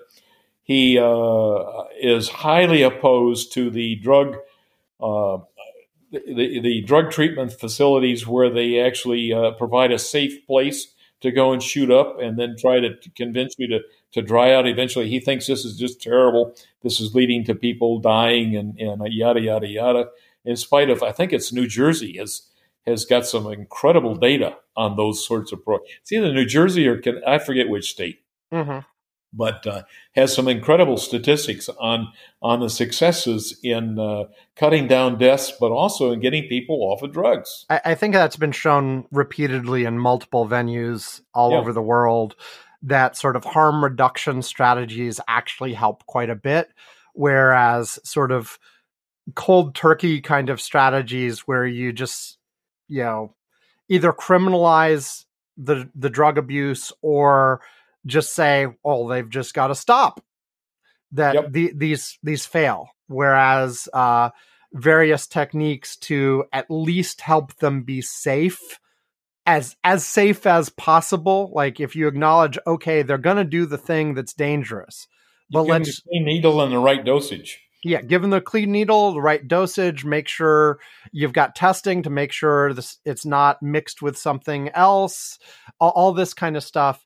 Actually helps quite a bit and helps, it helps people not die while they're in a bad situation, and which improves their chances of eventually getting out of that situation because they're not dead. Yeah. The other thing that's just come out, well, not recently, just about a week before the primary, Fetterman had a stroke. Yes. And the stroke was because he had a cardiac problem, atrial fibrillation, and I don't remember what the cardiomyopathy of some sort. But being the kind of big, rough, ready, tough guy he is, he ignored the medical recommendations, and as a result, with atrial fibrillation, people form blood clots in the atrium of their heart and throw those off, and they occasionally they'll have a stroke, and that's what caused his stroke. He now is following orders, supposedly, and is still recovering from the stroke. He apparently has some speech stuff, and for that reason, he's not giving a lot of speeches. He can read fairly well, read out loud fairly well, but if he's trying to talk extemporaneously, he doesn't do well. We don't know anyone who has that problem, do we? Anyway. Well, actually, even in the interviews he's had, apparently his answering of questions is actually going pretty well. Yeah. He can do that. The problem that's come up more recently is that he has problems if he's just listening to people. If he's just listening to people, he has problems with properly synthesizing that and understanding what they're asking in real time. Yeah. And so the thing that came up this week was he did an interview with NBC where he had an assistive device that's basically a computer running speech recognition software, doing real-time closed captioning of the person that's talking to you so that he could read that during the interview. And the interview made a big deal out of this. And there was a statement made at some point by the person who interviewed him that said something along the lines of, he did pretty okay when he was using the closed captioning, but when I talked to him before the interview, he seemed to be stumbling and not quite get it as well. And one of the criticisms here, I mean, basically, he's using an assistive device. And so, like, to correct for a disability, and apparently from even that reporter's statement, as long as he was using the assistive device, for as long as he was using, right. See, the whole speaking thing. According to even that interviewer, as long as he was using the assistive device, he did fine. And he did badly without it. And so the whole disability community is up in arms about this, because basically, like, well, that's the whole point of assistive devices, right? Isn't it, though? Like, yeah. If you tell me right now to go drive without my glasses, I'm not going to do very well. Should that reflect negatively on me? For lots of people in doing this interviews, you tell them, take out your hearing aids. You can't do this interview with hearing aids on. That's cheating. If you need a hearing aid to do this, then you're obviously not capable of doing the job. What? You wouldn't say that. And people recognize that for sort of glasses and hearing aids and stuff like this. Same thing. If somebody needs a cane to walk, you're not going to be like, oh, you can't possibly be senator because you need a cane to walk. And well, hold it now, just a second. Yeah. We have a senator who accused Tulsi Gabbard. I think it's Gabbard, isn't she the bilateral amputee? No. That's not the national anthem. That's not Tulsi Gabbard. Tulsi Gabbard has other issues. You're Hirono, maybe? Are you? I forget who it is. Okay, wait. Anyway, it's the woman who's a bilateral amputee from a war wound, by the way. And the guy. There were a number of here. Wait, let's get this right. This right. I'm looking up. Wikipedia has an interesting list of politicians with disabilities, and you might be thinking of Tammy Duckworth. That's it.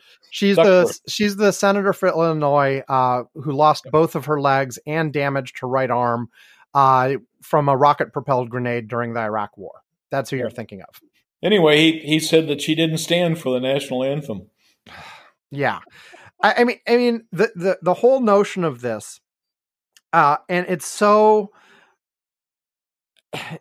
Let's say he needs to have these closed captionings for the rest of his life. Like, he's still in recovery. He may get better. He may not need it shortly. but let's say he needs it for the rest of his life.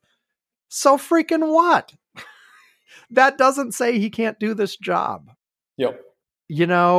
Like I said, any more than, having to wear glasses or wearing a hearing aid or whatever. And, given the age of people in the Senate, a bunch of them are wearing hearing aids. I can guarantee you that. and even more probably need glasses, or contacts or whatever, it's just, if you actually had something. Now I understand, like, you can say, okay, well, then they can't, like, while they're walking down the hall, have a quick conversation and blah, blah, blah. Okay, maybe not. Do you really need to do that? You probably I think can. the Apple phone will do that now.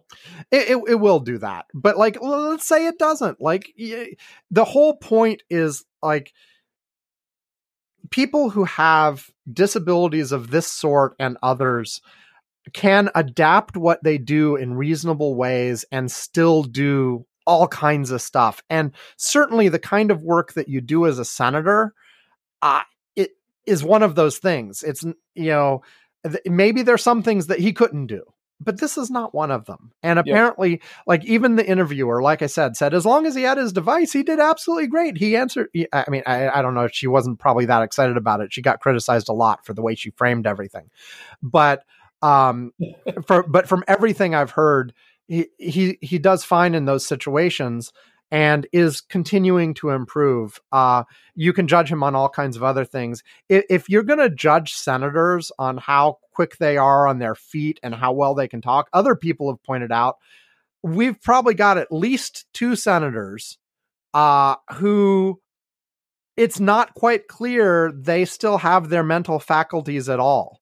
Dianne Feinstein is certainly... Dianne Feinstein and Chuck Grassley are the ones I've heard talked about the most. That Grassley's about to get reelected. Because, they're... Because, frankly, they may well be well into sort of early or maybe even late stage dementia. It's unclear that they actually know what's going on around them, as opposed to their staff just doing everything for them. And I guess, okay, their staff is doing it for them. But if you're going to criticize Fetterman, you got to look at the Senate and figure out there are a whole bunch of people that probably are worse off than him.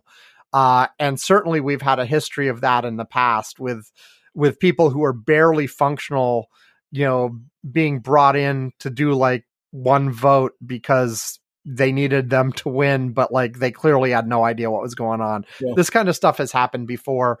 I'm not saying that's good. I'm saying, but clearly Fetterman is in much better shape than that. And so in any event, he's been very hesitant to participate in a debate. Yeah. So although he agreed to one, right? It hasn't happened yet, but he has agreed to one, right? October 25th, by which point most of us will have already voted. Well, yeah. I mean, and look, it maybe his situation will get worse as it goes on. Maybe he will have a recurrence or a second stroke or have another heart attack or whatever. There are all kinds of health issues that could happen.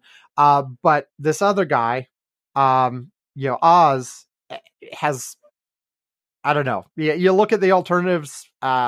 It still seems clear Fetterman's better. I mean, Fetterman also had issues with that guy he threatened with a gun like years ago. Yeah, I we've only heard one side of that story. I don't know what happened, but he chased the guy down and pulled the gun on him. He didn't shoot him. That's good. Didn't beat him up or anything like that. So who knows what the story? They haven't come out with a counter to that, but it is a little disturbing event. Yeah, but he's not going to be doing that anymore. I guess not. Well, the one thing I would say that is potentially valid on criticism is the notion that he could be more open with exactly what's going on with his health and release more detailed records and things like that. I can see that being a legitimate case where it's like, okay, you say XYZ about how you're doing.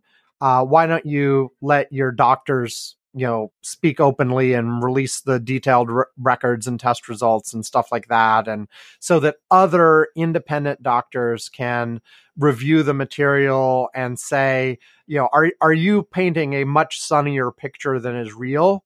Or are you basically being straight here? And it would be good to have external validation of that rather than just sort of a trust me.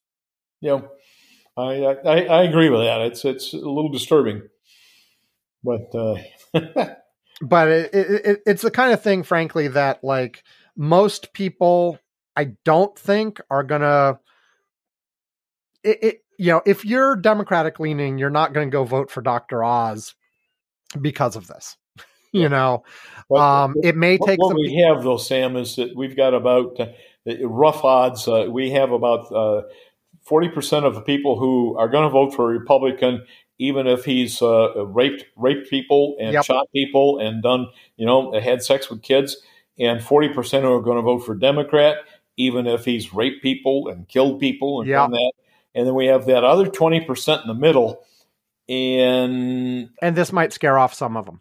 It might scare off some of them. It may make others say, "Hey, whatever." Who knows what they're going to do? But that group in the middle have a strong voice, which brings out what's his name? Yang, Andrew Yang, has been pushing that New Forward Party. Okay.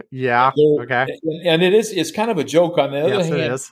The main premise of that party is that all primaries, at least, should be open primaries with ranked choice voting.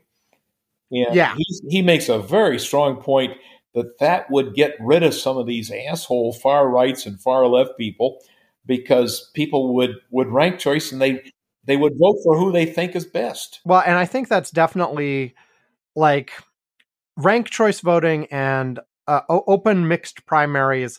Whether they're ranked choice or whether they're jungle primaries like we have here in Seattle, or there are various other variants of this. But the primary thing specifically of ranked choice is that it makes it much harder for the extremist to win. Yes. Because as long as you start out with a fairly open field, the extremists will get like the 20 or 30% or whatever that they want, but then that's not enough. You need to convince enough of those middle people to get you over the bar in order to win. And the whole notion of that is that if implemented in a smart way, and they're part of the controversy about this is that there are like multiple subtly different versions of this. Like, do you rank everybody and just eliminate all from the bottom 1, 2, 3, 4, 5, or do you rank everybody and then only the top 5 make it to the second round, or the top 3 or something, and then you do something, or do you, how far down the list do you rank? Do you only get to vote for your top 3, or do you vote more? And all of these are subtle differences that change the dynamics of how it works. And also are different They're all levels better than our present. And they're also different levels of confusing to the voter. Like a lot of voters complain, like, it's easy to pick one person, but what, you're really going to ask me to like select my first choice, second choice, third choice, I understand fourth it. choice, You don't fifth have choice. to. You can just vote for one person. No, you can stop, but then you get discarded after the first round, right? So it's the system works the best if everybody fully ranks, but of course, lots of people aren't going to, and so each round you lose some people. But yeah, so it is definitely an interesting thing. I am in favor of I like the idea of the open primary with everybody of both parties, and then some mechanism to whittle them down that encourages people that in order to do well in that system, you have to moderate a little bit. You can't be any extreme. I think that's healthier for our system. And that, people have also said another way to do that is multi-member districts. is also a possibility with proportional representation. That's harder to do and has its own problems. But all of these are things that, like, our current system is so aligned to, in all, like, especially if you start talking about the House. I know we were talking about the Senate earlier, but especially when you're talking about like House or state legislative districts or anything where we've districted it in such a way that almost all of the districts are non-competitive on a party basis. They're either 80% are non-competitive or something. Yeah, they're either a Republican district or a Democratic district, and you know the outcome. The primary is the only thing that matters. The general election, everybody knows what's going to happen. And that's unhealthy because it makes it so people don't have to try to go for the middle. Well, that was a tangent, but yeah. Otherwise, besides that, the Forward Party seems to have no opinions on anything and no real support, and so it's going to disappear and be meaningless soon enough if it hasn't already. The one other thing on Fetterman versus Oz that I wanted to bring up is that, from what I can tell as an outsider, there's quite a lot of the debate here has actually been about how Dr. Oz isn't actually from Pennsylvania. Right. What's going on there?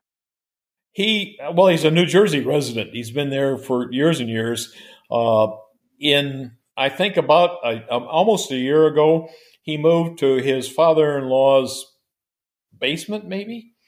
And he's now bought a house. So he has bought, he's as much a Pennsylvania resident as Hillary was a New York resident, in all honesty. Carpetbagging is a long-held American tradition. Yep. But apparently, but sometimes, like, no one cares, and sometimes it becomes a big issue. So it apparently is a big deal this time. Why? Fetterman has made their campaign is making a really big issue of the fact, he hired a plane on one of it must have been Labor Day weekend.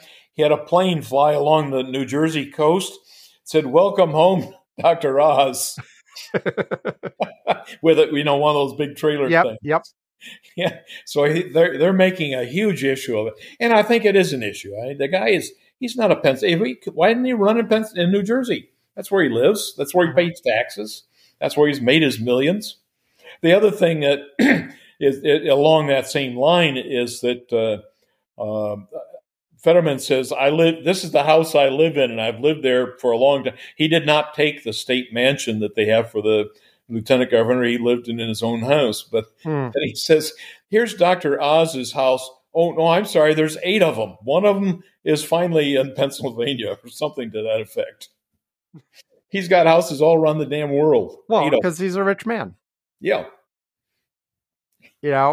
And one of the things Fetterman has been doing on this is just being really good about, like, the stunt events, the social media, all of this in terms of the New Jersey thing for sure, but also in other areas, just being very nimble and responsive to things that Oz says or does. There was at least one attack that Oz made on Fetterman that Fetterman was immediately like, yes, absolutely, this is true, it's me, and made all kinds of memes about it because Oz was trying to make it a negative thing, and he immediately. That was the lettuce thing. The which thing? The lettuce. That's a different one, not the one I was thinking about. Oz was in a grocery store, and he's going through and he's picking up lettuce and green peppers and turnips and all sorts of stuff. And he says, look at the prices of this stuff to make what the hell's the name of the... I think it was crudité. Crudité board. And Fetterman was out the next day saying, in Pennsylvania, we call this stuff a lettuce bowl or a salad bowl. A veggie tray. Yeah. So anyway, it looks like Fetterman's got a fairly decent lead still, but it has been slipping a little bit. No polls in a couple weeks though, so I imagine we'll be getting more soon. We'll, I don't know, we'll see. This is the Democrats' biggest chance of a pickup in terms of, if you look at all of these, because the current senator was Republican, right? Yes.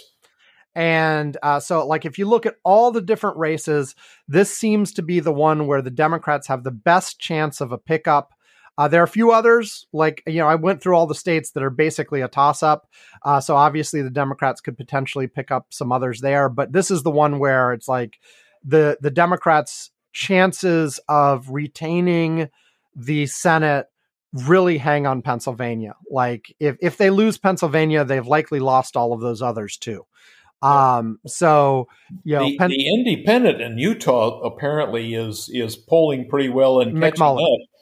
And the Democrats are supporting him, although they are not running a Democrat candidate. Yeah, they specifically didn't run a Democratic candidate, knowing McMullen had a better shot there, that no Democrat was actually going to win. We talked about this one a little bit last week. Or maybe, we did talk about this a little bit last week. McMullen, so far in the entire history of this race, has led in only 2 polls. But one of those 2 polls was the most recent one released. Most of the others show Lee in the single digits, but then there are a few polls that have Lee in double digits. So the poll average right now has Lee ahead by 6 in Utah. But maybe there's a surprise there. Like I said last week, the most interesting scenario for what happens in the Senate, and by interesting, I don't mean like this is what I would like to have happen or would be a positive thing, but would be 50 Republicans, 49 Democrats, and McMullen. Yep. Because he has said he will not caucus with the Democrats. He will not caucus with the Republicans. Because like most of the time when independents actually make it into the Senate, they caucus with one of the parties. Like right now you've got King in Maine and Sanders in Vermont, who are officially independents and not Democrats. But they caucus with the Democrats. Yep. They act like they're Democrats. They vote for the Democratic leadership, all of that kind of stuff. So effectively, they can call themselves independents what they want, as much as they want, but they act like Democrats. Yep. If McMullen actually said, when they vote for leadership at the beginning to organize the Senate, he says, I refuse to vote for the Democrat. I refuse to vote for the Republican, and they can't get to 51 votes to do the organization without him.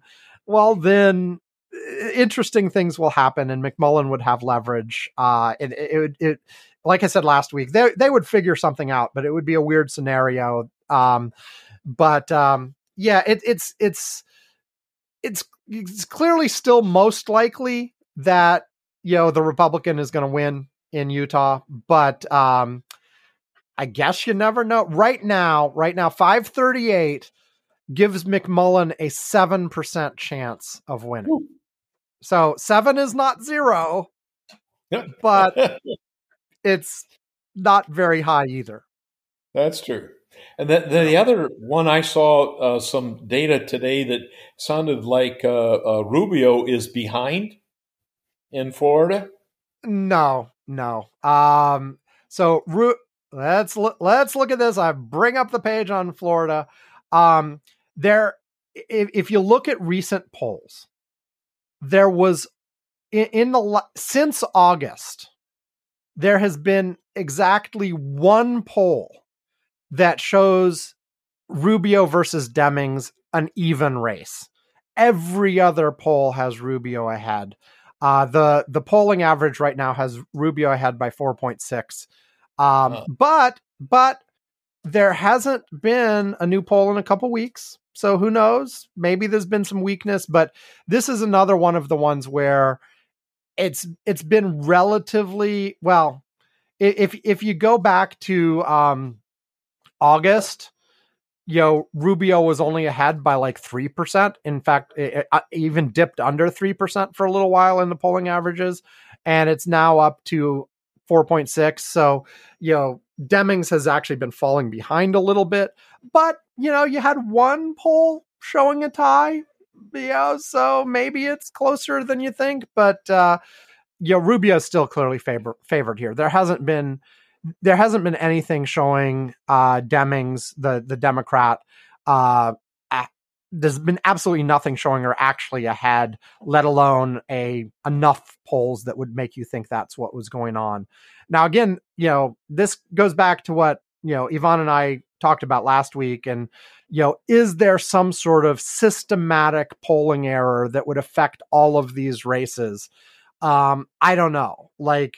And we won't know until after election day. My tendency was to say, look, if you look at the last few cycles of this kind of stuff, if anything, polls have consistently overestimated Democrats and underestimated Republicans, which is why I'm sort of taking the pessimistic, from a Democratic point of view, the pessimistic point of view that unless I see the Democrat ahead in the polling averages by 3 or 4%, I'm not mentally thinking they're actually ahead. I'm thinking, if it says Democrat up by 2, I'm like, Republicans winning. That's not good enough. Republicans winning. Whereas Yvonne is thinking, hey, we only have a few data points, but for the special elections and things like that happened earlier this year, the Democrats tended to outperform the polls. And specifically since the Dobbs decision, the Democrats significantly overperformed their polls. And if that's true, and if that's true across the board, then maybe these polls are underestimating Democrats this time, in which case the Democrats will do better than the polls are saying. And who knows? Who knows? Maybe.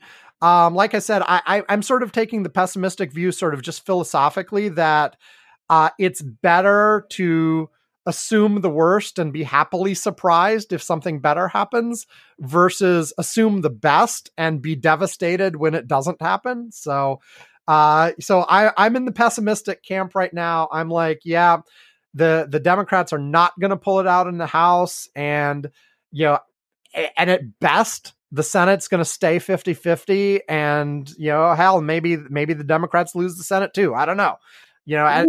At the beginning of the year, I in our prediction show, I predicted the Democrats would lose both the House and Senate. As we've said, the modelers, 538 and Economist, are both basically at, House 2/3 chance Republican, 1/3 chance Democrat, Senate exactly the reverse of that. 2/3 chance Democratic, 1/3 chance Republican. But if you're talking 2/3, 1/3, those are both big enough that it's not quite a coin toss. It's a little bit of a weighted coin in both cases, but in both the House and the Senate, it's really throw something up in the air and see what lands. It's like they could go either way. They could easily go either way. But I suspect that the polling is, if the polling is off, it's going to be off in one direction. Either we're consistently underestimating the Democrats or we're consistently underestimating the Republicans. And so, that will apply across many, many races in both the House and Senate. Yep. Anyway, those are my thoughts. You got anything else, Ed? Nope, that's about it. Okay, well then let's wrap this up. It's time for the stuff at the end of the show. Go to our website. It's curmudgeons-corner.com. You can find all the ways to contact us: Twitter, Facebook, email, all these kinds of things. You can get at myself or Yvonne, who's usually here, or, contact the show itself. We have an email, whatever. We have an email for the show. We have a Facebook for the show, but we have our own independent Twitters. We never set up a Twitter for the show. If you want to get to Ed, I'll happily relay any messages to Red.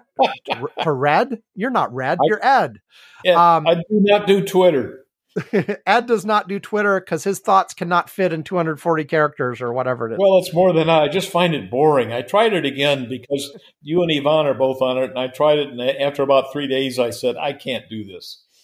Yeah, there's a certain mindset you have to get in, and we've had this argument before. I can't stand the official Twitter. I have to use a third-party program to use it, and then in order to make use of it in any sort of interesting way, you really have to carefully curate a list of people to follow who are interested.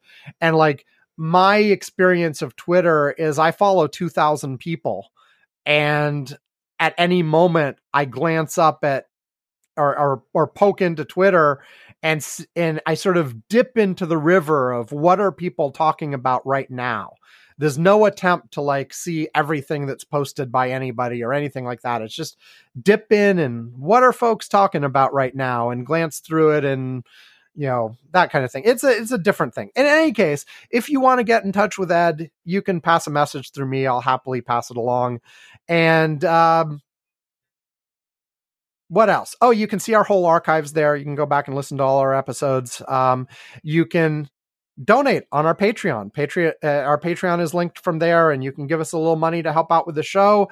You know, the show runs a deficit right now. We're getting like $15 a month from the Patreon, which isn't all that much. And since I'm now using like a couple different programs to do things, I'm probably paying out like $30 a month. So like we're at like we're losing money every week. But you know, oh well. You need to sell some ads. Sell some ads. Yeah. We don't have quite enough listeners to make that economical that for anybody to actually want to buy ads. But you know, whatever, you know, it is what it is. We do this for fun, you know, is the honest truth of it. But if you donate $2 a month or more at our Patreon, and you can get at different levels, you'll get postcards, mugs, blah, blah, blah.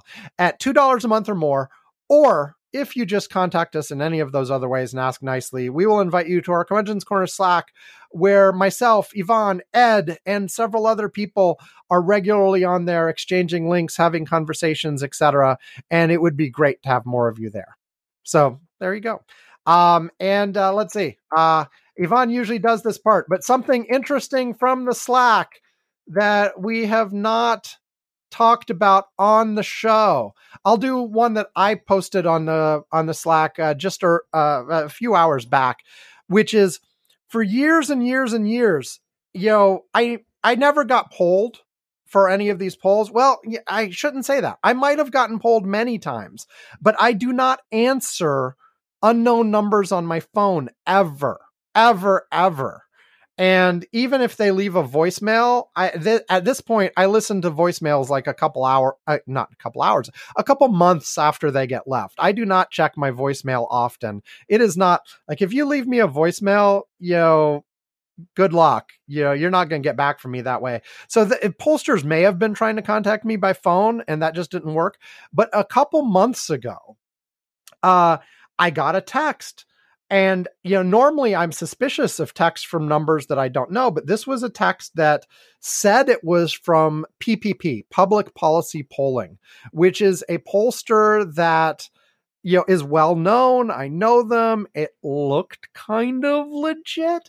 I was a little suspicious before I clicked on the link. I'm like, you know, you don't just click on random links people send you. That's not wise. There's all kinds of reasons not to do that.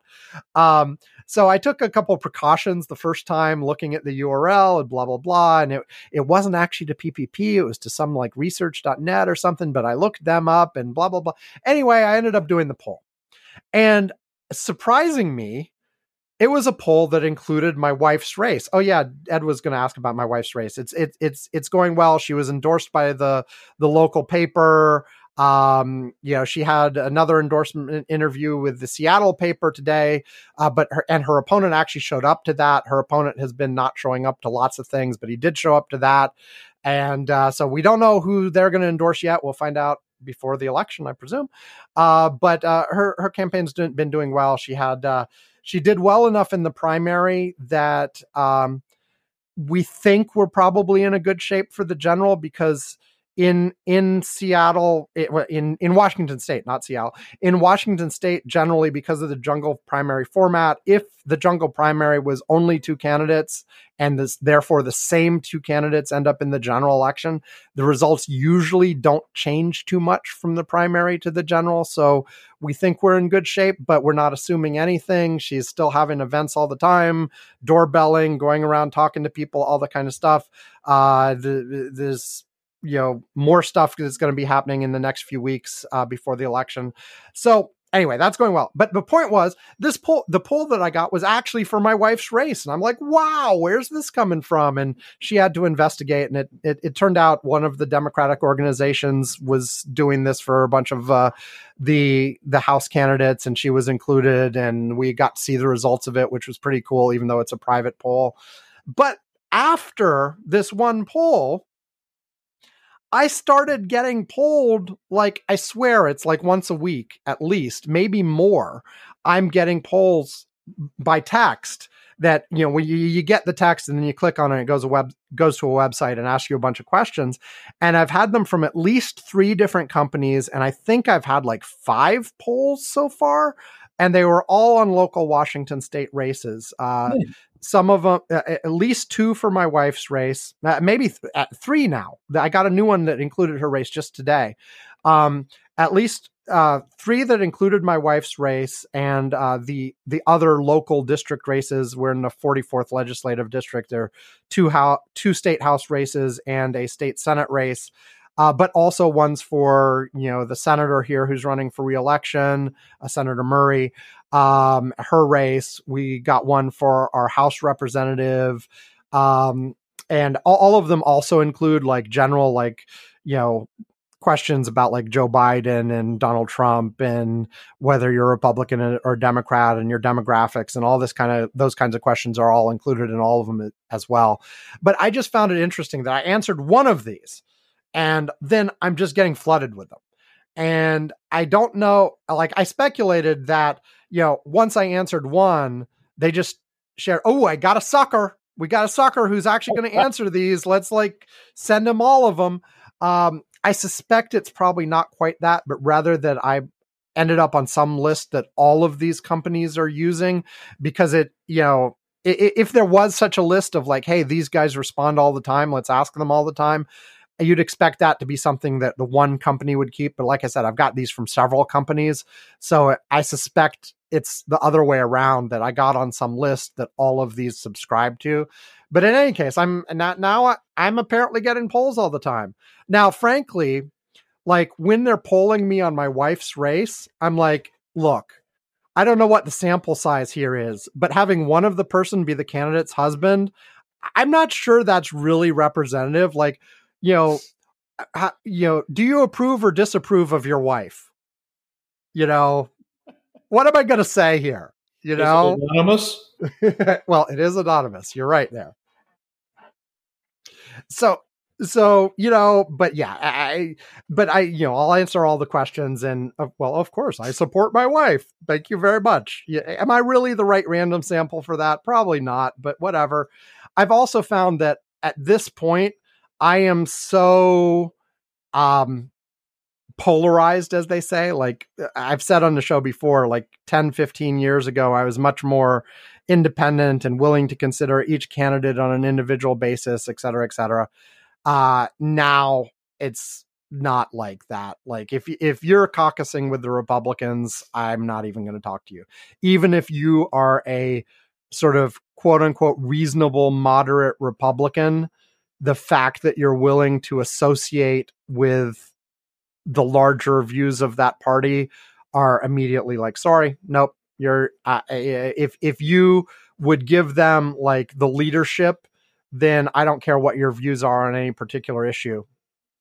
Anyway, like, but it's interesting to be polled and interesting to see the questions they ask. I mean, obviously with my stuff on election graphs and stuff, I've looked at the results of lots and lots of polls, but I've never been on this end of it. And so I found that actually kind of fun.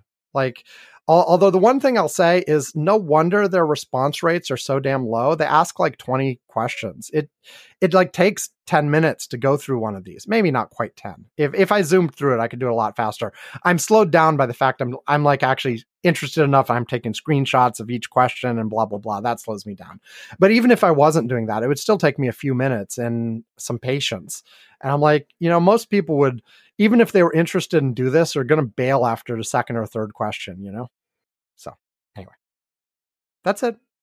That was the interesting thing, that if you had been on the Curmudgeon's Corner Slack, you would have seen that already. But if you're not, you missed out. I'm sorry. You know, I even I posted a PDF of one of them of the most recent poll that I got so that people could look. Anyway, that's it. Hey, thank you, Ed, for filling in. Really appreciate it. And I'm sure we'll do it again someday. In the meantime, if all goes as planned, Yvonne will be back next week. So everybody have a great week. Stay safe, and we will talk to you next time. Goodbye. All righty. Take care. Take care. Okay. Bye, everyone. Say bye again, Ed. Bye. Bye, all.